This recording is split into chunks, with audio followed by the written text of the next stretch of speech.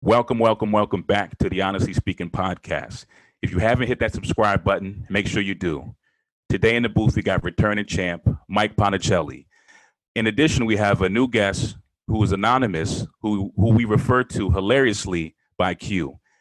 With 15 days left in the election, we get into the logic of the right and why Q has turned from an Obama voter in '08 to a Trump voter today.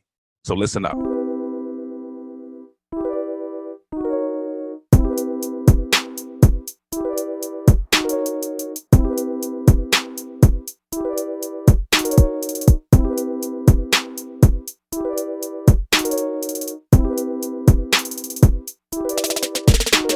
All right, Ed, how many days out are we from the election right now? Are we at 18? Yeah. It's like two more weeks until the election week, right? Is that what it is? Yeah. Well, we're in the countdown. A few days ago, we did a recording with a friend of ours who might be voting third party. And we're just trying to, circle the wagons here on all the different ways people are looking at this election. So we have a returning friend of the pod, Mike Ponticelli, who some of you might recall came on in defense of conservatism. And then we have another friend coming on who is an anti-Biden voter, so he will be voting for Trump. We're just going to call him Q for now. We'll keep him anonymous. We'll see if he wants to join on. But welcome, friends. And yeah, we're here to just I think what we've been trying to do is understand, just like we did, Ponto, with your episode, just where people stand. What are the points that matter the most to them? And then, of course, Ed and I will prod around a little bit from our standpoint. But welcome back. And Ponto, maybe we'll start with you. Where are you leaning with this election? So thanks for having me back, guys, and keep up the good work. I remain a big fan. Where my head is at right now is actually me and Q here. Q will be probably the pro-Trump voice of this particular session. I am a Republican. I'm a Republican. I'm not necessarily a pro-Trump. I'm definitely not a pro-Trump guy. I'm not going to defend the Trump stance, just as in the first podcast. That's not going to be the position I take here. I'm not going to be defending the Trump specifically, but I remain a Republican and I remain in defense of kind of conservative values. And you know what I mean? Like, kind of like the big things that I think about right now are, I think that the way that the media, when we write this, like the way that the media has been treating everything, I think is extremely troublesome. And, people talk about like existential threats to democracy. Trump himself is like he's like John Mulaney. He's like a horse loose in a hospital. You have no idea what he's going to do next. But is he the greatest existential threat to democracy? He's nowhere near as a big existential threat to democracy as media censorship and the censorship of the big tech platforms that are media now. So I think a lot about that. And I also think a lot about just like the demonization of the right. And that there's just to boil it down, like you're racist if you vote for Trump, or you're racist if you don't agree with Biden, or you're racist if you don't agree with Black Lives Matter. Like, it's actually like that to me, I find just so insanely like repulsive and toxic. And it's just inconsistent with my morals and values. So like, I think that there's like this insane ambient level of toxicity. Trump definitely contributes to it. He's a rabble rouser, and he just, throws kerosene on every flame that he can find. But the left is not a passive voice that's just with magnanimity and with maturity, like pushing back against that. Like the left, writ large, through media and through all the different channels that it has, the media is doing this, is throwing just as much feces in the monkey cage, and that to me is repugnant and repulsive. And just in general, by the way, I'm just like repulsed by like everything that's happening in America right now. None of this stuff is exciting to me. I feel like no one gets out of this alive. So Mike, before we get over to Q, I just want to ask the question, which is, we heard a lot from our last guest who was talking about potentially voting third party. She was someone who was going to vote for Bernie. Honestly, some of her values have probably floated more over to the Republican Party, but she doesn't necessarily want to vote for Trump. She's interested in this libertarian vote, which, we were saying we didn't necessarily think the math worked, but she looks at, I think, a little bit more as like a rebellion vote, in the sense that she's just so fed up with a lot of things, including the media. Are you someone who would ever entertain the Libertarian Party? Is that something that you find actually is pretty close to how you kind of size up the world? Yeah, for sure. I think a lot of conservatives actually are like kind of very libertarian and are very like kind of small government. I definitely feel that way. But no, that's a cop-out in a presidential election. Like Governor Larry Hogan of Maryland said he wrote in Ronald Reagan. Dude, that's a fucking joke. Like, Dude, it's a two-party system. You're either for or against. That was crazy. Like, yeah, this is just, that's just silly. Like, you know what I mean? Like you miss me with your like, I'm going to take the moral high ground and just throw my vote in the trash. You know what I mean, dude? Like, open your eyes, man. That's not what's happening in America right now. You're either for or against this two-party system. Is the two-party system the best system? Absolutely fucking not. And I think that the whole point of this is that the entire system here is just bad. A two-party system, everybody loses. But no, you have two votes. You go left, you go right. That's all you got. All right. Well, let's welcome Q into this, and obviously we're joking a little bit with Q at the anonymous. But where did you vote in the last election, and where are you leaning now? So I actually didn't vote in the last election. So much to the chagrin of all your devout MAGA supporters and viewers and listeners, I'm not here to support Donald Trump. The last time I actually voted was in 2008 for Barack Obama when I was living in San Francisco. So this is going to be the first time I'm going to vote since 2008.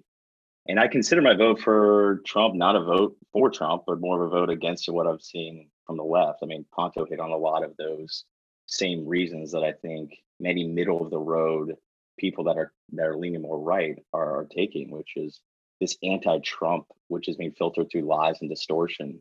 And the media keeps repeating these lies over and over again, which has led to these availability cascades, which are just repulsive and really upsetting to me and a lot of people that aren't racist, but are being pegged racist, right? So that's kind of where I'm sitting today. Q and Ponto, I know, Ponto, I know that you longtime Republican affiliation, so been in the party for a long time and can kind of seen the trajectory that's taken. And Q, it sounds like you haven't necessarily been affiliated with the Republican Party for a long time. But my question for the two of you is, have you seen, you're right in that Republican Party has been completely flattened in terms of what people understand their interests are, and that just they're all racist, which I don't agree with, and neither does Fargo. I mean, we talked about this during the last pod, that there's a lot more going on there, as there is in the Democratic Party as well. But can you talk a bit from what you've seen in the Republican side in terms of defections? Like, some people are registered independents, but then they vote Republican. So they're not, outright affiliated with the Republican Party. There's like a libertarian faction within the Republican Party that is more, progressive in some ways than kind of the lower South, old Confederacy part of the Republican Party. Can you talk a bit about like the factionalism that exists there and why people have been disaffecting more recently than before? Well, I'll jump in first. A lot of people go right of center because they want smaller government. They want to pay less taxes. They feel that if there's a problem in society, the problem is fixed by the markets. It's not fixed by government intervention. And that is like a central, like bedrock kind of philosophy of the right. And so when you say like, hey, there's not enough Black and indigenous people of color who are represented in, the C-suite or in Hollywood or, I don't know, law, finance, whatever it might be. Okay, so there's the problem. Okay, so which way do you go? The left will go, oh, well, we need to take a heavy-handed intervention. We need to make sure everybody gets quotas. We need to make sure that, there's affirmative action and all the other, million kinds of things that are kind of stem from that set of psychologies or philosophies. And then on the right, you just say, you know what, like, listen, if we just give everybody equal access, it's not going to shake out wherever, there's 21% of every corporate board is going to be, whatever, or whatever the statistic might be and wherever the minority group might be. But if you have equality of opportunity, and equality of opportunity ensured by the markets, not ensured by a heavy-handed government that ensures that the right number of people cross the finish line, but rather that, just everybody has access to the race, that over time, everybody wins over time. That is the best way to solve all of societal problems, by creating equality of opportunity, not equality of condition. And so that central belief that I think deeply resonates with a lot of people, regardless of where they sit on the political spectrum, will draw people to the right. And then I think people who feel that way, but don't really get in the weeds for like the Republicans like foreign policy stuff, or don't really get in the weeds, with specific kinds of tax or fiscal policy, just to take a step back and they're like, you know what? I just don't think government intervention is the right way. I think that, just if we can just give everybody great access and lower taxes, that resonates to me. I think a lot of people that feel that way say libertarian as a word that is a proxy for those set of philosophies. Yeah, I don't really have much to add to that at all. I mean, I don't feel comfortable necessarily speaking on behalf of libertarians and everybody else. I kind of oscillate between sides based upon what I'm seeing from both policies of both parties. Yeah, I think the word libertarian, I think the word libertarian is really, really misused. I think it's kind of a cop out, like a little bit. But I think if you're saying libertarian, you're kind of like a low tax, less government guy, and or person, you end up like kind of floating to the right. So, yeah, the way I see libertarian, honestly, is it's somehow been carved out of the Republican Party, but it's just a faction within the Republican Party, just as much as the progressive Bernie Warren wing is a faction within the Democratic. You could say in a way Bernie was, we were talking about this the last episode, was the kind of the biggest third party vote that we've had, and obviously he lost that battle with kind of mainstream moderate Dems. But they're kind of the same, just on different ends. The way but a big difference in Bernie and socialism, by the way, if we make this whole thing a discussion of libertarian, which we can, I think it just kind of missed the more exciting stuff to talk about. But the difference is like, Bernie and socialism has like a clearly defined set of platforms. They have a clearly defined set of principles, and like they actually have candidates. Libertarianism is just like a notion. Hey, there's occasionally a libertarian candidate, and it's usually some guy from like Montana or something who runs a lot of triathlons.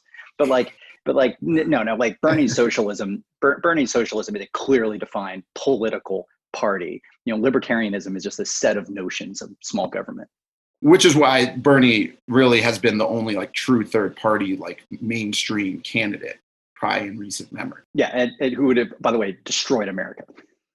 But neither here nor there. You probably don't want to tug on that string. Yeah, we're not going to go down that rabbit hole. But so Q, you talked about you oscillated back and forth. Is that just kind of how you grew up? Was your family in one direction or the other, or has it always kind of been just we'll see whatever kind of aligns best? Yeah, I think it probably makes sense to talk about my background a little bit. I was born in the South, raised middle class by a single mother who was a high school dropout.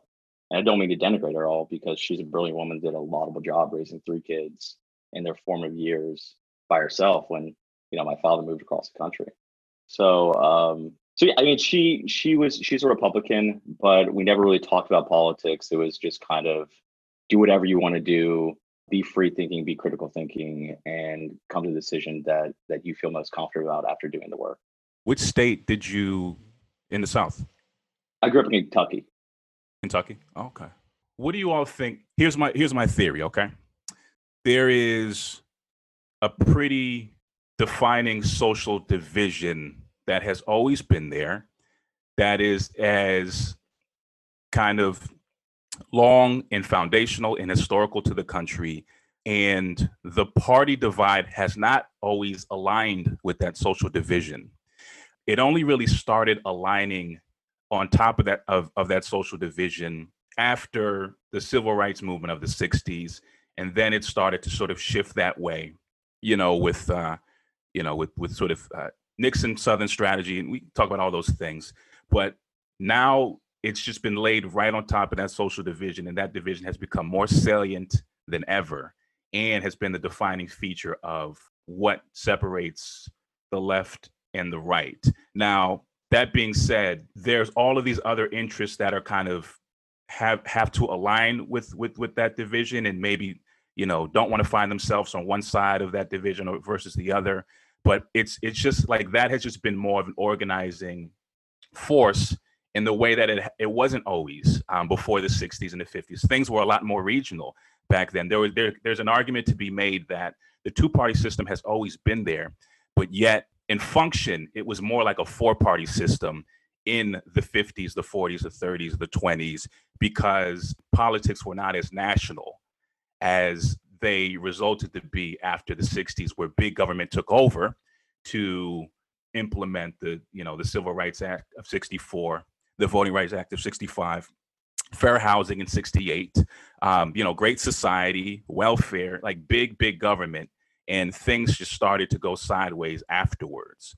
So I think like that is one of the defining divisions that people who have been here for a while and sort of generations kind of see that other folks may not necessarily see. What are your guys' thoughts on that, if that makes any sense? I'll bite. So I agree with you. And then I think that coming out of that, you had the incompetent, like that Jimmy Carter basically became the epitome of like the incompetence of large government left. Well-intentioned, big government left, because Jimmy Carter is actually a really nice guy. Like, I truly believe that man has like America's best interests at heart, and I think everybody actually pretty much agrees with him. But also, there's a similar consensus that his administration was just rife with ineptitude, and like the historical records are basically kind of like unanimous on that. And then the answer to that was Reagan, and Reagan was highly efficient, low government, low taxes. Bringing this, the Reagan conservatism. So and by the way, like, the historics of like, how all that happened, and there's a bunch of nuance, but like, I think in general, like, that was the time when it was like the left was like this big government, inefficient, but compassionate set of solutions. And then the Republicans came with like, small government, low taxes, get the government out of my face, and allow the free markets to intervene. And then boom, we were off to the races. And then, that sets us up to the 90s, which is, there was, they had the go-go 80s and stuff like that. It's like, the Reagan time was, a prosperous time in America. And so I think that actually, to your point, that there are four Americas, like, it is actually a crazy thing that a Wall Street financial person will be politically aligned with like a rural, like South Dakota, person who's potentially not even educated and is potentially like extremely rural. Like, it's wild that those two people are on the same set, that those two people are voting for the same person. Like, that's a crazy turn of events, because you would think those people have very little in common. Right. Q, what do you think? Well, I mean, I'm not a history buff like Ponticelli and you guys are, but I guess I could relate it to the day of how, just kind of expand on what Ponta said about how a Wall Street guy or a highly educated person that's in, a higher income bracket will relate to somebody that's in the lowest income bracket in the South. And I think it's something, Ponticelli addressed on the last podcast that he was on, which is, I think it's just a fundamental belief that, America, the universe is neither fair nor equitable, but if you have, the fire in your belly, and you can bootstrap it yourself, America, there's no limits for you. And I think people resonate with that belief. From somebody, I'm a researcher in the Northeast, and I will be voting Republican. And I think, when I talk to my mother about it, I think that we both, from a social construct of, how do we both believe in social good. We both believe that lower income communities and minorities definitely face oppressions and things that we as white people have the privilege of never experiencing. But I think that we share the same belief on how that should be addressed. And I think I think we have, my mother and I had big issues with BLM, and we're not racist. We believe, as I just caveated, how there's much work that can be done in the police community and the police enforcement community, and especially in de-escalation. But there's a deeper issue there. If you just look at, FBI and Washington Post statistics about cop violence against unarmed Black men or Hispanics or white people who are armed, and then you just break down the math around it, unarmed African Americans are shot at twice the rate as white and Hispanics are. And that's a problem, but you have to dig a layer deeper. And when you dig a layer deeper, it's kind of, I'm happy to go into deeper statistics, but just one statistic that kind of pops out when I look and I ran through the math was, as a white man, an unarmed white man, I'm 37 times more likely to be killed by another white man than a cop. And as an unarmed Black man, you're 144 times more likely to be killed by another Black man than a cop.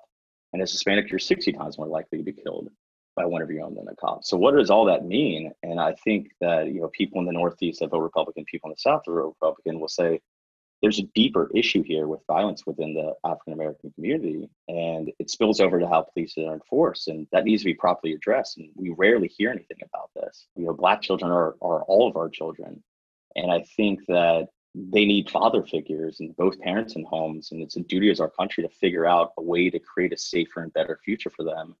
And the most upsetting statistic I hear about all that is illegitimacy rates, which I think you guys have touched upon in your podcast before, which is in African American community and poverty-stricken communities, 67%, which is twice the rate as really anybody else. So, and it's the most important indicator of a child's success. So, there needs to be accountability within these communities and better parents and better role models. And look, we're spending $5 trillion in COVID relief packages, which are going everywhere, which is, I think 1% of that is filled with fraud. But I think, you could find $100 billion somewhere in there for parental education and lower income communities to help, bring the country together and kind of rewrite history. And that's, I think, where the Wall Street guy and the person in the South really just align on the same views. And where I have to go on this podcast as a pseudonym because I'm afraid if I say something like this under my actual birth name, like I'll be canceled on Twitter and Facebook, and it'll be the end of me, right? But I think it's critical thinking that rather than just believe these lies that are said on TV all the time, and just then actually go deeper and have, we both want the same things, we just come to it at different ways. Yeah, no, those, I think I haven't checked the statistics or the numbers on that, but I mean, I'm sure that probably sounds right. The inquiry has to go a bit further. I think after you kind of look at those statistics and you scratch your head and you're trying to understand what's going on there, so I think what could shed some light on that is just how are communities spatially organized? You know what I mean? Are Black communities in parity with white communities, white suburbs? Whether you talk about Black communities that are in urban centers in the North or the Midwest and the West, or if they're in sort of more rural communities in the Old South, and kind of what is the difference that creates a more violent environment? It's almost like an ecological argument, or sort of when you look at the ecology of one neighborhood over the other, you see some pretty big, bright lines that make Black communities different from white communities. Everybody hears the buzzwords, redlining, segregation. But I think it just kind of, people understand it from a surface level. But basically what segregation means is that Black people, there's poverty, that's one ingredient. And then there's sort of just spatial concentration. Now, when you mix those two things together, and you put people in a community that are sort of unwilling to be there, that's what creates segregation, versus like Appalachian or hillbilly elegy or something where there is absolute poverty. For sure there is, but the difference between that and, like, say Harlem, is that people live in fewer square miles.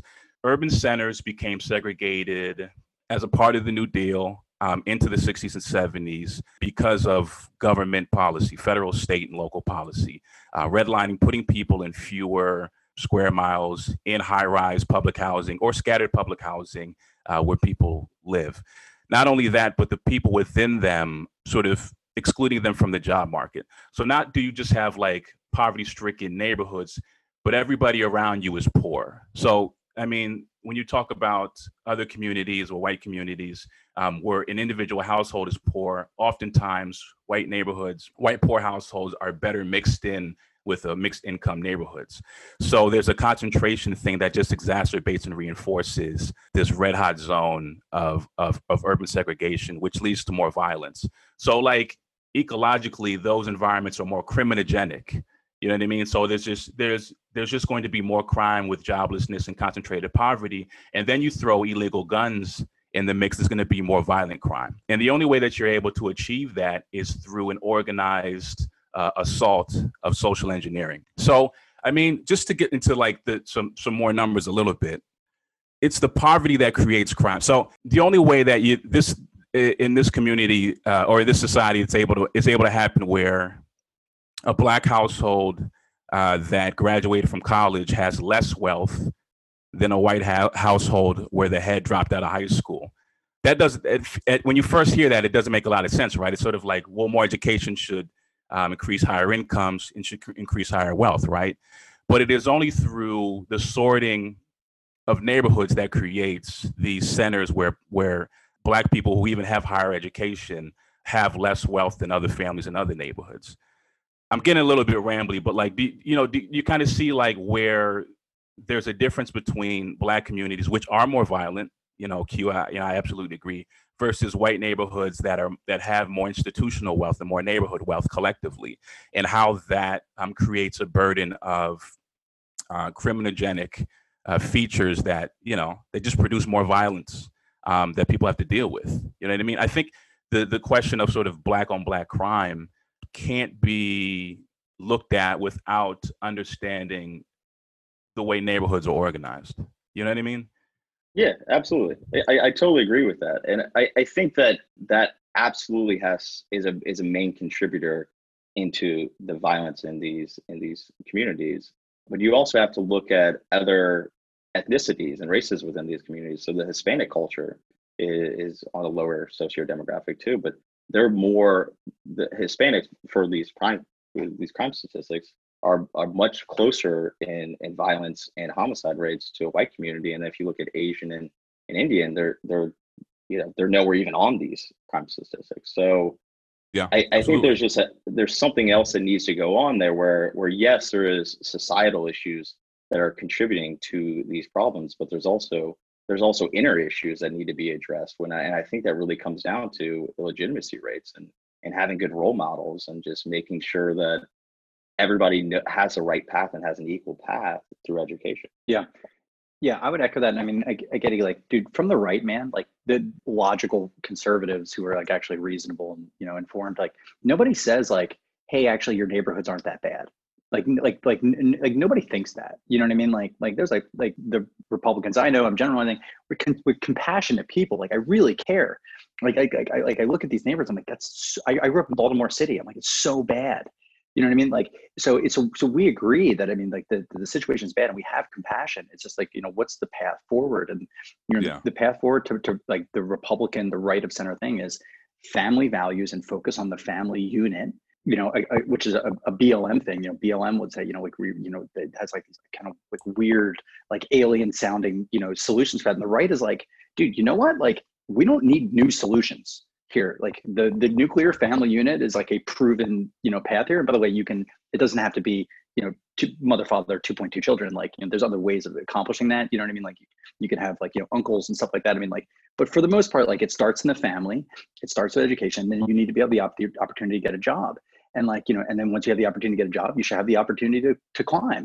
And like, we feel that like, that those things are in place. They're out there right now. And that if implemented, that can help.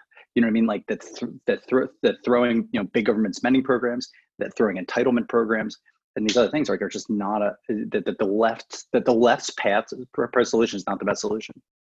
Yeah, but the two parents thing is not the problem. I mean, it's a question of like causation versus correlation, right? So is it the problem that these outcomes are an outspring of the lack of two-parent households?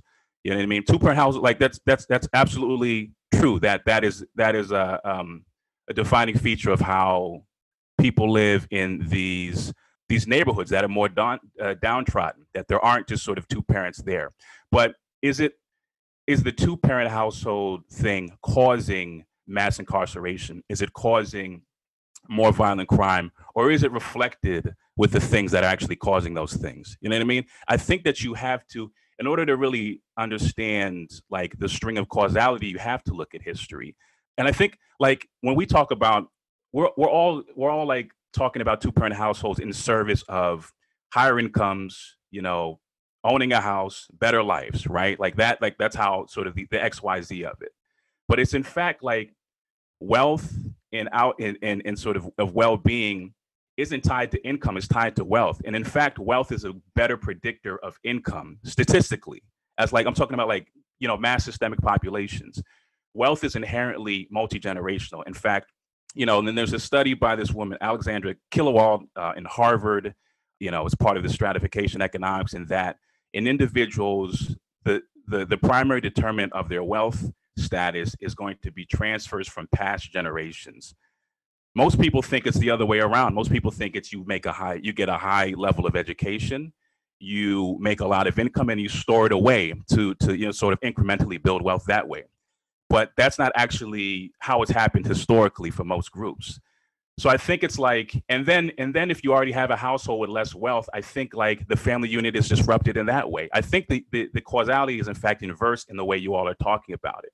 And the only way to actually prove that is to talk about look at past generations that have had the highest level of social mobility, and then look at the ingredients about why that was.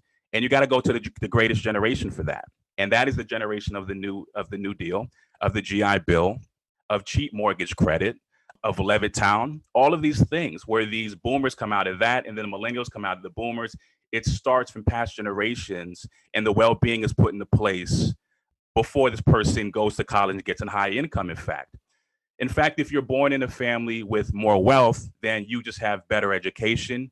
You're better to, you have more opportunity to do extracurriculars. Like you have more resources to focus on academics and go to a better, you have more social connection and social capital to get referred to the internship, to get, a reference to, sort of the Ivy Leagues. And then you get, into the management consulting or the entrepreneurship and the high income. You know what I mean? So it kind of works from that way if you look at the, the history of wealth creation. Yeah, Eddie, I agree. I mean, generational passage of wealth, there's no question that some people participate in there's a disproportionate participation in the generational passage of wealth, no question.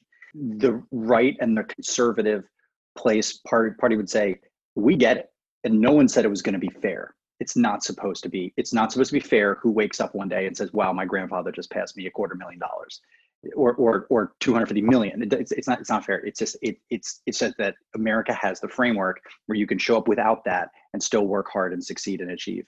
Those are different things. We're talking about different things. I don't want to just side rail the conversation, but the conservatives would say, yeah, of course, generational passage of wealth. Absolutely. That's a thing. And it's a thing that Black people disproportionately do not participate in. But what are we going to do about that? We're not going to take all the money from the rich people and give it to the poor people. That's not how America's set up. What we have, that's the cards that we're dealt. The only thing we can choose is how we act in the next hour and the next day. And the next hour and the next day is how can we do it to give everyone an equal playing field opportunity to achieve that wealth. There's so much money sloshing around America. You're not going to spread it around evenly. You can only give people the opportunity to work hard and earn it for them and earn a slice for themselves. And sometimes you're not even earning. But immigrants, and other people that have rags to riches, in many cases, they're not even working for themselves. They're saying, I'm not even working for me. I don't even want to participate in these fruits. I'm doing it for my children and future generations. And I guess it's just like a kind of like a reality of the universe kind of thing. I don't want to get us down a rabbit hole because I want us to move us forward a little bit. But Q, on a side conversation, you had told me that you would have voted for Beto if Beto had been the candidate. So I'm curious to hear from you where the large differences are between a Beto candidacy, presidency versus if Biden were to win. I think it really comes down to, and this is my I guess I'm a curmudgeon at the time. I think you can have altruistic values when you go into politics in the beginning, but then the machine just kind of takes over you. And you just change your rhetoric. So Beto goes from, being this middle of the road type of guy to, hell yeah, we're going to take your guns. And I'm like, you're just pandering here. Like, if you're pandering here to win votes and you're going to change your tune based upon whatever metrics you think that are going to improve your probability of winning, you've kind of sold your soul. Oh, did I screw that up? Were you a Beto guy or were you a Mayor Pete guy? Maybe it was Mayor Pete. I was a Mayor Pete guy. I gave Beto the credit of the doubt, or the benefit of the doubt, but then he kind of changed his tune and became this unfortunate thing. Yeah. So yeah. What was? Sorry. What would be the difference on our boy Mayo versus? Well, Mayo had pretty sensible policies, right? For the most part, I don't think Mayo was a huge proponent of the Green New Deal and massive taxation on everybody. I think he ended up taking Wall Street money, which is why he got canceled by Twitter. And then everything just kind of snowballed, right? Where it turned into, yeah, Trump's the worst, to now, Trump won't condemn, white nationalists, which even factcheck.org says very fine people on both sides, was taken out of context. He condemned them the next day. So it's just kind of one of these things where Biden was your guy. And then it turned into this just like really disgusting, in my view, availability cascades where I'm going to say these things that are just wrong. The media is going to repeat them and the society is going to take them to be true. And they're just blatantly wrong. You saw it with even Gretchen herself blamed Trump. You guys talked about it last week, blamed Trump. But, the facts are two of the people, the co-conspirators, Brandon and Pete, were very loud anti-Trump guys. You don't hear that. You just assume that it was because of Trump. These were Trump white nationalists that went to go kidnap Gretchen. And I don't know what happened between Mayo Pete. I guess Mayo Pete was somebody that I could connect with and resonate with because he just seemed like an average guy that wasn't a lunatic. And then what ended up happening was the left went so far left and just started making these crazy lies up that were purported to be truths. And I just kind of pushed back and was like, this isn't right. I can't be in support of a party that will laud Mayor Cuomo's leadership through COVID when objectively he did the worst job out of I think anybody on the planet by sending sick people back to nursing homes. And then he hid 6,000 nursing home related deaths. But then on the other side, say DeSantis and Trump are the worst. It's just one of these things where you just kind of look around and you're like, I just can't agree with this narrative. It's just so wrong. There's too many lies. And what went from center to center left type policies and narratives to just blatant lies and extreme left, attack on the rich, tax everybody to death. Anybody who votes for Republican is a racist. I know you guys a couple weeks ago addressed it, and then last week addressed it again and really squashed that, saying, what was that? This is not the right vibe, I think you said, or that's not the right something.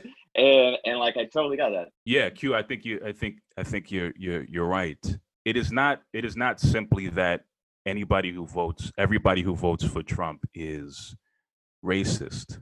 Like, it is just not, like, that's not actually true. I think what's like the Republican Party, and I said this in the beginning of the Republican Party is more coalitional than people understand it. People understand that the Democratic Party is really complicated, and there's factions within factions, and there's so much in-party fighting, so much so that I think some people, like yourself, are casting a protest vote because they don't like all of the in-party fighting with the Democratic Party, or there's going in bad directions or so forth. That's totally fine. So I think people discount that the Republican Party, or people that vote for Trump, I should say, because I don't want to conflate two things: the Republican Party and people who are voting for Trump. I think Trumpism has just always been in the Republican Party before Trump got there. And I think, I'm sad to say, is the more white nationalist faction of the Republican Party that you can trace to, I was going to say it again, the states of the old Confederacy.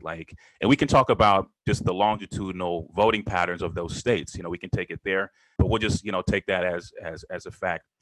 There are a lot of other people in the Republican Party that are more fiscal conservative, libertarian, want smaller government, want tax deductions, want all these things, but yet they're just sort of, but that part of the party is like still down to align with the ugly part of the Republican Party. And I think if people have gripes, they can make them there. It's like, if you're conservative, totally fine. There are a lot of conservatives on the Democratic, and a lot of them are black, by the way. There are huge numbers of black conservatives, but they will never vote for Republicans.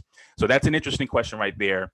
What are the difference between black conservatives and white conservatives, and why, are they distributed across the party lines like this? It's basically my, assertion that the non-white nationalist Republican voters don't mind aligning with them to better the Republican Party and get what they need. And I think that is where the biggest gripe can be made. I kind of follow you there. There are a couple of things that threw me off. African American conservatives not voting for Republican. That threw me off because the most recent poll has 28% of African Americans confirming they'll vote for Trump, and 40% plus Hispanics that are confirming they're voting for Trump. So I think that you will see minorities go to the polls and vote for Trump. And then with regard to aligning with white nationalists, I just think it's a byproduct of the Conservative Party isn't aligning. I don't think there's any policies or any overt things that are saying to say we love the KKK, we love white nationalists. Right. I think it's just the media and everybody is saying, Joe Biden gets on and says, you're not black. If you have to choose between Donald Trump and me, you're not black. I think white nationalists see that okay, every black person is going to vote for the Democrats, so I'm going to vote against that. And I think that's just probably a byproduct of that. Yeah. To a certain extent. No, I agree. When I say that Republican voters who vote Republican are, kind of de facto aligning with white, I don't mean aligning with their views, just in terms of aligning in terms of party lines is the thing. Sure. But that statistic is really interesting. You said 28% of black people are voting for Trump? Yes, 28% of, I'll send you the link. 20% of African American voters, African Americans will vote for Trump, and 41% of Hispanic voters will vote for Trump. Okay. No, I definitely want to check that out. I think in 2016, it was 80 something black men voted for Hillary, and the 90 something black women voted for Hillary. Yeah. 98. So there was, sort of which the Democratic Party, has, for a lot of reasons, a virtual monopoly on the black vote in this country. So if I'd be very surprised if those numbers don't hold. If they're 1 or 2% off I'd be very, very surprised if those numbers don't hold in 2021. So maybe I'm just looking at, different polls than you are. That's cool. Like, I definitely want to check it out. But you bring up another good point. Hispanics, or, or Latinx, or however you want to, that group is, and everybody always just puts them together with Black people, but that group is extremely different. And, you mentioned kind of the upward mobility of other groups, two-parent households of other groups who are not white, but also not Black. It's really, and I talked to Ponto about this on our last pod, that those groups are more recent additions to the country than Black people. And they really started flooding in after the 1965 Immigration Act. Immigrants in general are just more upwardly mobile to make the trip in the first place to, other countries. It's not, and that's true for whether it be white people who have been here for generations or Black people who have been here for generations. All immigrants come over, even, quote unquote, Black immigrants from Nigeria or whatever. They're just more upwardly mobile de facto, because the way that 1965 Act was written is that, it was sorting for exceptionally educated immigrants. It was more for corporate needs that brought them over, rather than people who would be on welfare in some other society bringing them over here. So they're in a different category of education and a different category of wealth as well. So I think that creates less of an apples to apples comparison when you talk about Black people who have been here for 13, 14, 15 generations versus folks that got here after 65, immigrants and the first generation folks. So I think that makes them different a little bit. And I think ultimately, in terms of voting patterns, like you said, Hispanics, there's a huge diversity of Hispanics. I mean, just the category Hispanics in the first place, just like Spanish speaking people. So people that are descendant of. I mean, I'm Hispanic. Right, there you go. So Mike's right. So I mean, I'm all day Hispanic, Latinx, but like no one ever thinks that I pass as white all day long, which I am also. But that one's a complicated number. I know we don't have too much time. Q, I actually am curious. You touched upon something which a bunch of other people we've talked about have touched upon. Do you think the number one thing that's kind of gotten you to where you are is just the way the media is kind of, placing things, and within that, how you feel the Democratic Party has added on to, the New York Post, the New York Times comes out with an article, or Washington Post comes out with an article, blah, blah, blah, whatever. It says something, and then a Democratic candidate launches upon it and says that this is an absolute truth, this is an absolutism. Do you think all these absolutisms that have been created is what's pushing you furthest to the right? That's a great question. I think the media's handling of everything is probably what pushed me most to the right.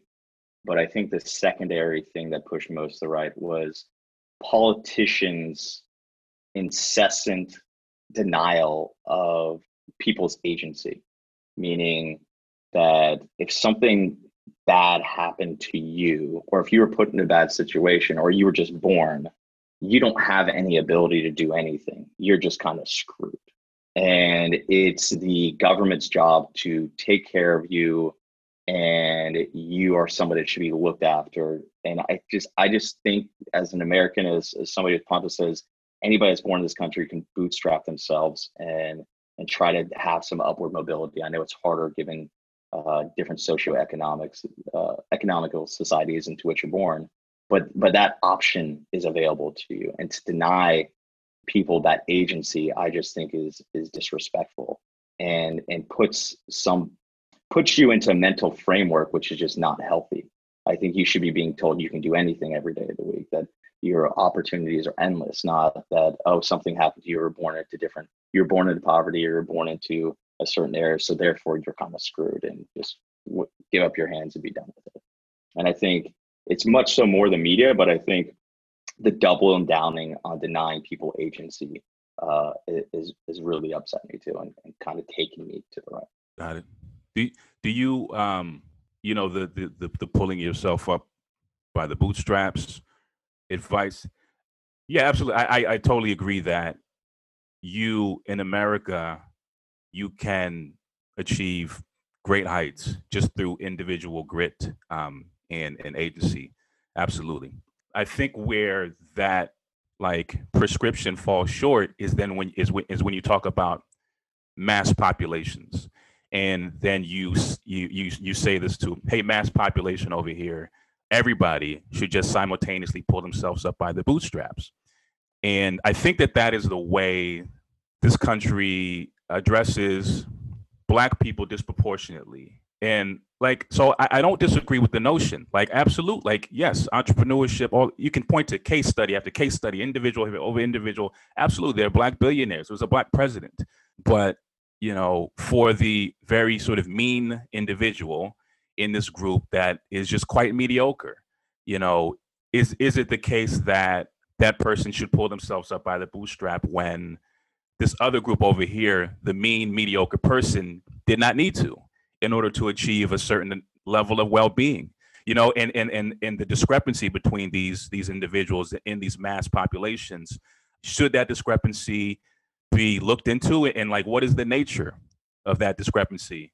You know what I mean? So I think from a micro standpoint, I totally agree with you, but from a larger economics trend of how groups do in this country, there has to be other solutions to address where they are, but also the reason why they are where they are. You know what I mean? Right. And I think that in why I voted for Obama in '08, as cliche as that sounds, is I thought the lowest hanging fruit for poverty-stricken communities, especially the African-American community, was to decriminalize nonviolent drug crimes, especially cannabis. Like a half-baked, and Dave Chappelle is like, got 25 years for weed?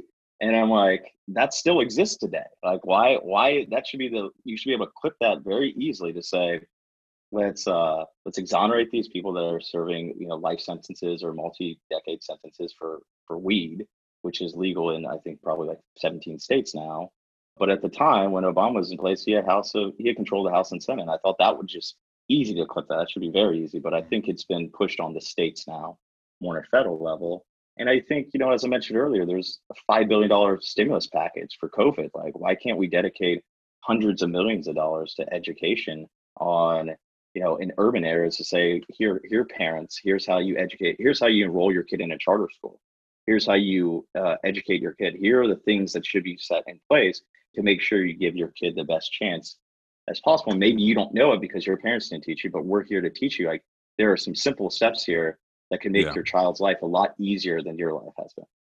Yeah. No, I feel that. And, let's say that all the people who were in prison because of the drug war of, Reagan and Clinton or whatever, if you remove all those people from jail, and decriminalize them, and if you enroll every Black student in the charter schools and give every Black person high incomes, that's still not gonna do it, unfortunately, because the way that the imbalance was created is just through these larger structural issues that perpetuate a momentum all the way down to the individual. I mean, the incarceration thing, the drug war is definitely a huge thrust, but it's been a problem since the 1910s, mass incarceration, or the disparity of sort of Black and white in prisons. Before Hispanics got here, well, Mexicans, they were here, but like, post 65 Hispanics, it's been a problem since before that. If you take, Black people, give them high incomes, give them houses, there's still a huge wealth disparity, and a huge institutional wealth disparity in terms of neighborhood comparison as well. It's just a huge undertaking that I think folks are only really scratching the surface of. You know what I mean? Yeah, absolutely. And I think it's just, you have to take baby steps, right? Step by step, I mean, how many Fortune 100 leaders are non-white, non-Black today in the United States, right? And I think that was just, as you said, highly educated immigrants came over, and where there was their culture. I have a friend who didn't get into Indian Institute of Technology, which is, I think it was 100 million people or something have to like apply to somewhere, not 100 million, like 1 million people have to apply. And then when they don't get in, they just go to Harvard or Wharton or Yale or somewhere like that.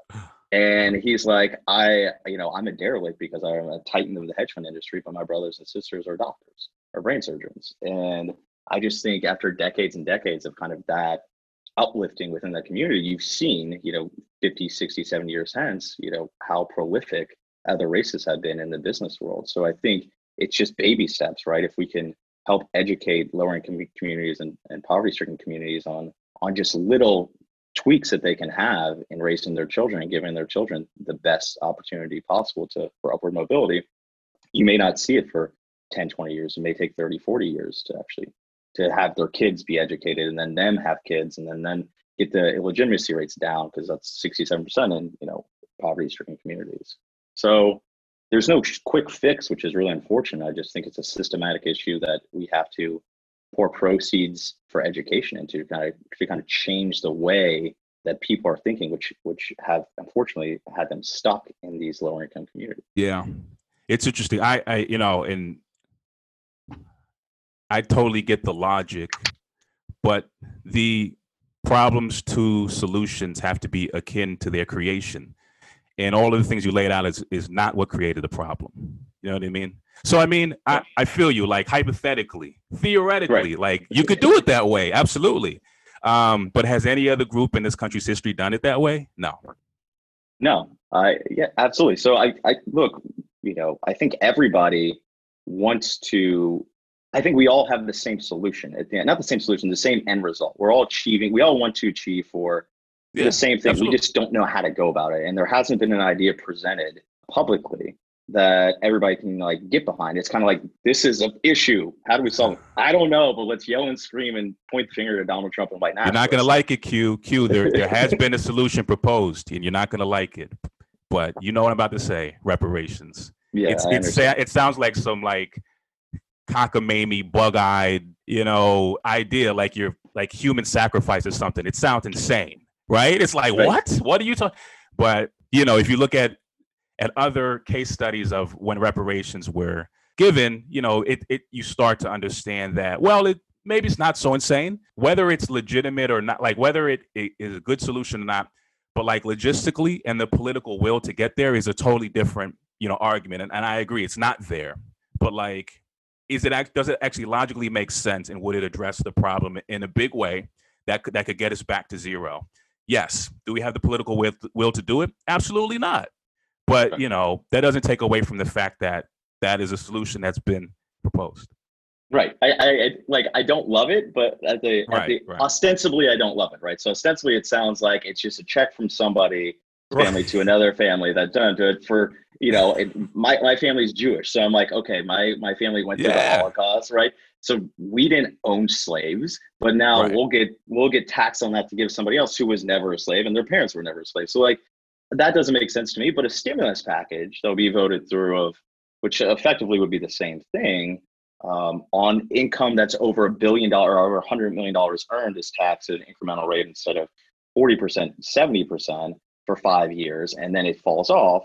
And that extra income goes to educational programs within the African American community. That's something, I think everybody could get behind. But the idea of just cutting a family a check who didn't actually experience slavery, I don't. So you get that check, and then what happens, right? What changes, right? You have money, but you haven't been re-educated on how to, I think, go through the system, make sure your kids and everybody else have the right path forward.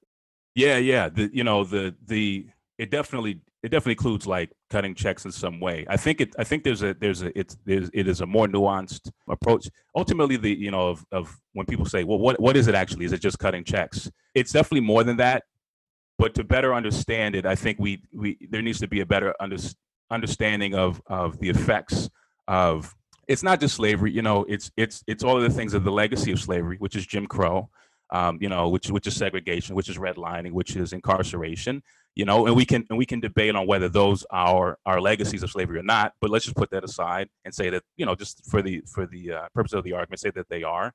I think you gotta, to your question of, so addressing those things, maybe it's not just cutting checks to like ex-felons, because that's not really what's going to help, right? So then you got to get more creative in certain ways, and to understand how creative you need to get, there needs to be more of a study of understanding the effects of what those are. But you brought up a great point. Your family's Jewish. You all didn't own any slaves. A lot of people, I don't know nobody living or the large portion of the living people who are in the country don't have descendants that own slaves. It's more of a debt that has been accrued to the sort of the nation, the coffers of the nation, and the government rather than individuals. And I think that the bounty of the government, of tax revenue that people benefit from, oftentimes people had nothing to do with the reason they got the bounty in the first place. You know what I mean? I mean, like, or when the Japanese got reparations after internment, Reagan signed it into, did those people who paid taxes to fund that, did they personally, incarcerate Japanese people during World War II? No, absolutely not. But, they still get the benefits of, state and federal governments through Social Security, the mortgage interest deduction, the GI Bill, you know what I mean? So it's, the idea of what a state and how it works is that everybody puts in through tax revenue and everybody gets out. When communities were redlined and they didn't get their apportionment of tax revenue, and those tax revenue, that the tax that they paid went out to the suburbs and not towards them.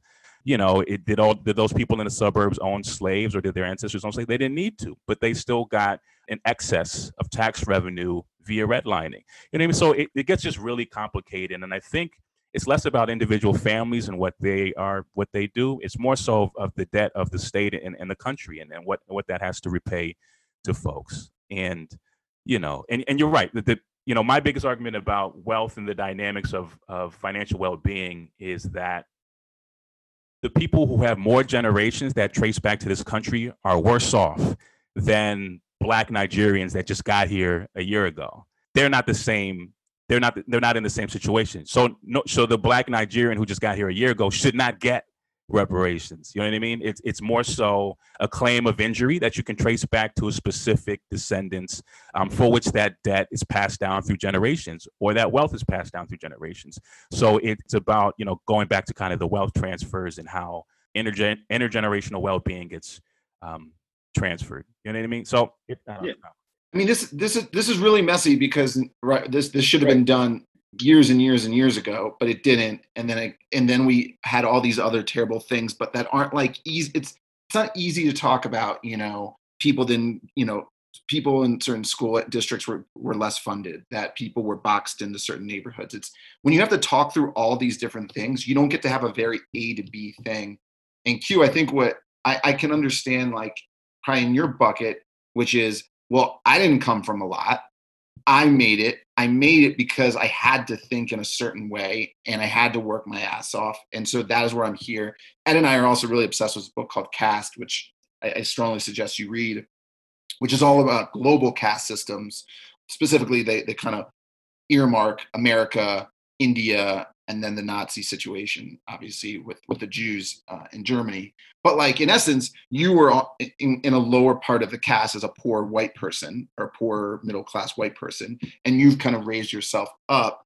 But that jump is just, it's really impossible to like think through what that jump is on the other level as a Black person, which is very different than Hispanic person, which, by the way, Ed, my family came here in 1965 and they never thought about this, but they must have come into the Immigrations Act. Hey, so see, that's it's great. And I'm nothing against the Immigration never Act. thought about that ever in my life. That's dope. Like, that's great. You know what I mean? And, but it's quite, Farb's trajectory is quite different from a different family that's been here since, the 1800s. And you're just tied to it, just, and even I think even to this day, like, there are still pensions being paid out to descendants of veterans of the Civil War. Like, that is like, how far back, you know what I mean? It's like, we should be out in the streets like, hey, I don't want my tax money paying for this. We didn't have nothing to do with this. But like, that's just how that's how a democracy works. Yeah, totally. Yeah, Farb, you make a great point, right? I didn't grow up. I saw it. With single mother household. I went to the worst high school in the state of Kentucky, defined by dropout rate, and I saw, after I graduated, all the things that my college classmates, two parents, they went to private schools, they had tutors, they had coaching for pre-SAT, they had all these other things, and I kind of looked back at my mom. I was like, I was like, what, why didn't you help me out here? Like, what happened? She was like, I didn't have time to do that. Like, I was working a job. You were in daycare all the time. Like, I didn't have time to educate you on that stuff. And she was like, and you know what? I didn't know about it either. So I think that there's, why I keep coming back to this education point and teaching parents the little things you can do to give your kid a better shot of life than you ever had, I think could go a long way.